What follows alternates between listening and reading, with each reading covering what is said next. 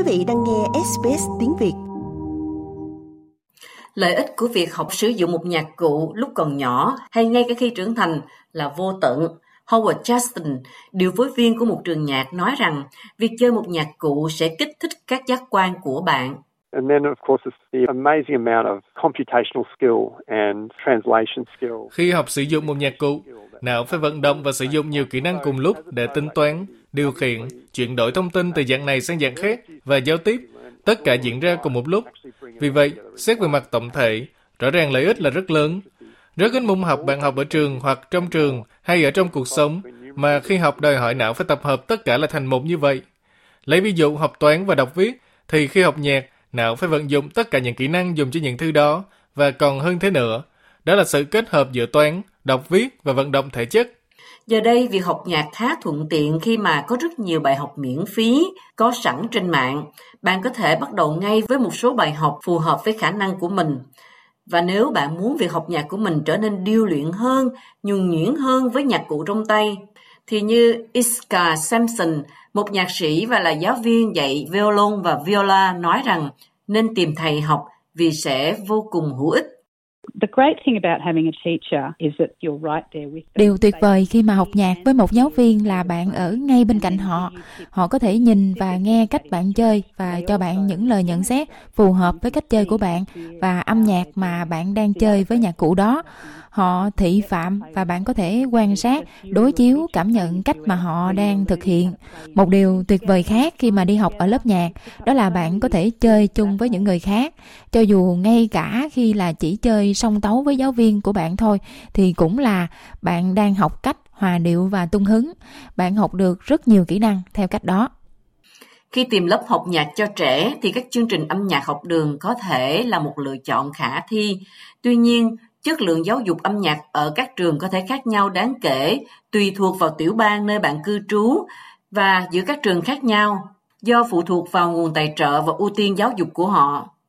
Ví dụ, một trường tiểu học công lập chỉ có thể cung cấp các bài học ghi âm ở lớp 3, còn những trường chuyên về âm nhạc thì có nhiều lựa chọn hơn, như Howard Justin giải thích. Trong chương trình giảng dạy của Úc và tại các trường độc lập đều có giờ học về âm nhạc. Chẳng hạn như là ở một trường phổ thông trung học ở tiểu bang của bạn sẽ có các giờ học âm nhạc, nhưng thường các trường cũng tổ chức các nhóm học riêng cho học sinh chọn để ghi danh vào. Với những lớp này thì chi phí sẽ cao hơn một chút và giáo viên là những người có chuyên môn. Họ là các nhạc sĩ đến giảng dạy riêng lẻ hay đôi khi theo nhóm nhỏ. Một số trường thậm chí còn có một đội ngũ nhạc sĩ chuyên nghiệp đông đảo chỉ để dạy âm nhạc. Bất kể quy mô như thế nào, thì các chương trình âm nhạc học đường là một cách tuyệt vời để các gia đình gắn kết với cộng đồng nhà trường. Ngay cả khi không học nhạc ở trường, bạn cũng có thể tìm được giáo viên dạy nhạc phù hợp với mình.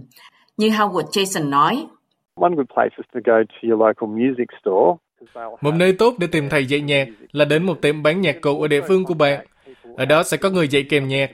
Bạn cũng có thể liên lạc với những người ở trường học. Nếu bạn liên lạc với điều phối viên âm nhạc ở trường, họ sẽ biết rất nhiều. Bạn cũng có thể tra cứu trực tuyến. Có một danh sách đăng ký dành cho giáo viên âm nhạc ở Úc. Có một danh sách đăng ký ở Melbourne dành cho từng giáo viên âm nhạc, và mỗi tiểu bang sẽ có một danh sách tương tự. Hiệp hội giáo viên âm nhạc ở tiểu bang hoặc lãnh thổ của bạn sẽ liệt kê danh sách giáo viên theo nhạc cụ và địa điểm. Cô Sampson gợi ý chỉ cần tìm kiếm trực tuyến các bài học âm nhạc hoặc nhạc cụ hoặc nhóm nhạc công thì sẽ ra. Ngay cả khi sử dụng ứng dụng Google Maps và đưa vào tìm kiếm các bài học âm nhạc, nhạc dân gian, nhạc jazz hoặc là nhạc rock, bạn vẫn có thể tìm thấy trên các ứng dụng đó. Internet là một nguồn tuyệt vời cho những loại hiệp hội cộng đồng nhỏ, nơi mà bất kỳ ai ở mọi lứa tuổi và khả năng chơi nhạc đều có thể tham gia. Ví dụ như ở Canberra có một trường nhạc rock, chỉ là một hiệp hội cộng đồng thôi. Đôi khi bọn trẻ và cha mẹ của chúng cùng học chung với nhau trong một nhóm. Học chơi một nhạc cụ khi trưởng thành có được không? Bạn nên nhớ là không bao giờ quá muộn để bắt đầu hành trình âm nhạc. Ngoài sự phát triển và niềm vui cá nhân, học một nhạc cụ có thể là một hoạt động xã hội tuyệt vời. Nhiều người lớn bắt đầu học với mong muốn được gặp bạn bè, có cơ hội giao tiếp, có một mục đích để theo đuổi, có niềm vui và bổ ích nữa. Việc học của người lớn thực sự tuyệt vời. Các bài học nhóm cũng như là các bài học mà từng người đều có sẵn ở hầu hết các nơi trên khắp nước Úc và chúng dành cho mọi cấp độ.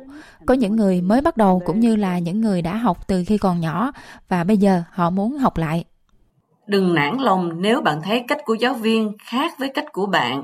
Điều đó không có nghĩa là bạn nên từ bỏ việc học một nhạc cụ. Cảm thấy thất vọng, lo lắng, bực bội trong giờ học là điều có thể xảy ra với tất cả mọi người.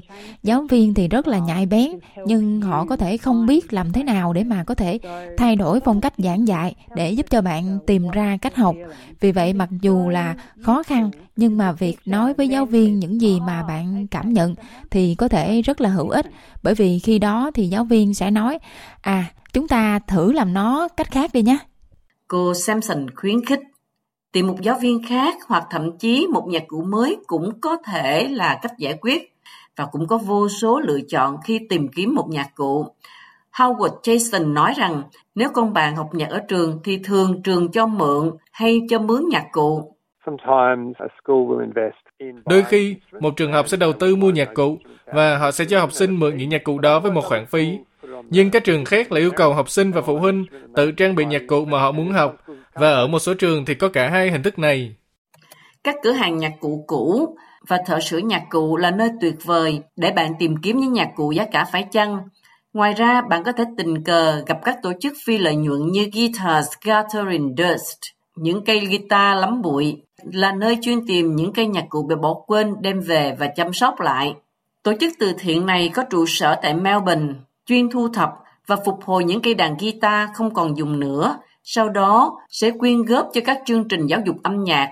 Người sáng lập là Ray Ward đưa ra những lời khuyên có giá trị và tiết kiệm chi phí để mua một cây đàn guitar, một trong những nhạc cụ phổ biến nhất dành cho những người mới bắt đầu chơi.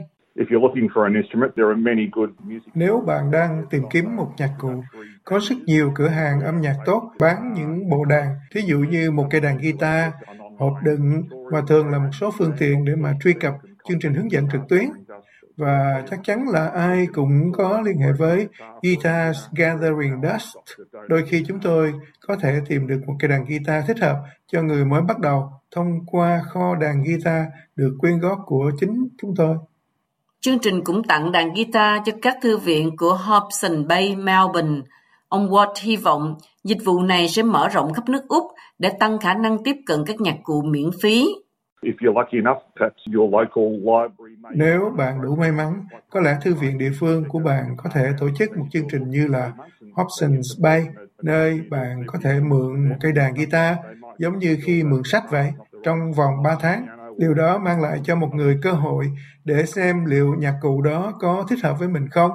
Đôi khi họ cảm thấy như thể guitar không phải là nhạc cụ phù hợp, họ chuyển sang piano, saxophone hay một nhạc cụ nào đó khác. Và muốn tham gia một nhóm, hãy tìm kiếm một hiệp hội nhỏ trong cộng đồng, các nhóm nhạc dân tộc và lễ hội âm nhạc trong khu vực của bạn. Những cộng đồng sôi động này tồn tại nhờ tình yêu chung của mọi người trong việc chơi nhạc cùng nhau, và họ mang đến những cơ hội tuyệt vời cho sự hợp tác và phát triển âm nhạc. Like, share, comment. Hãy đồng hành cùng SBS tiếng Việt trên Facebook.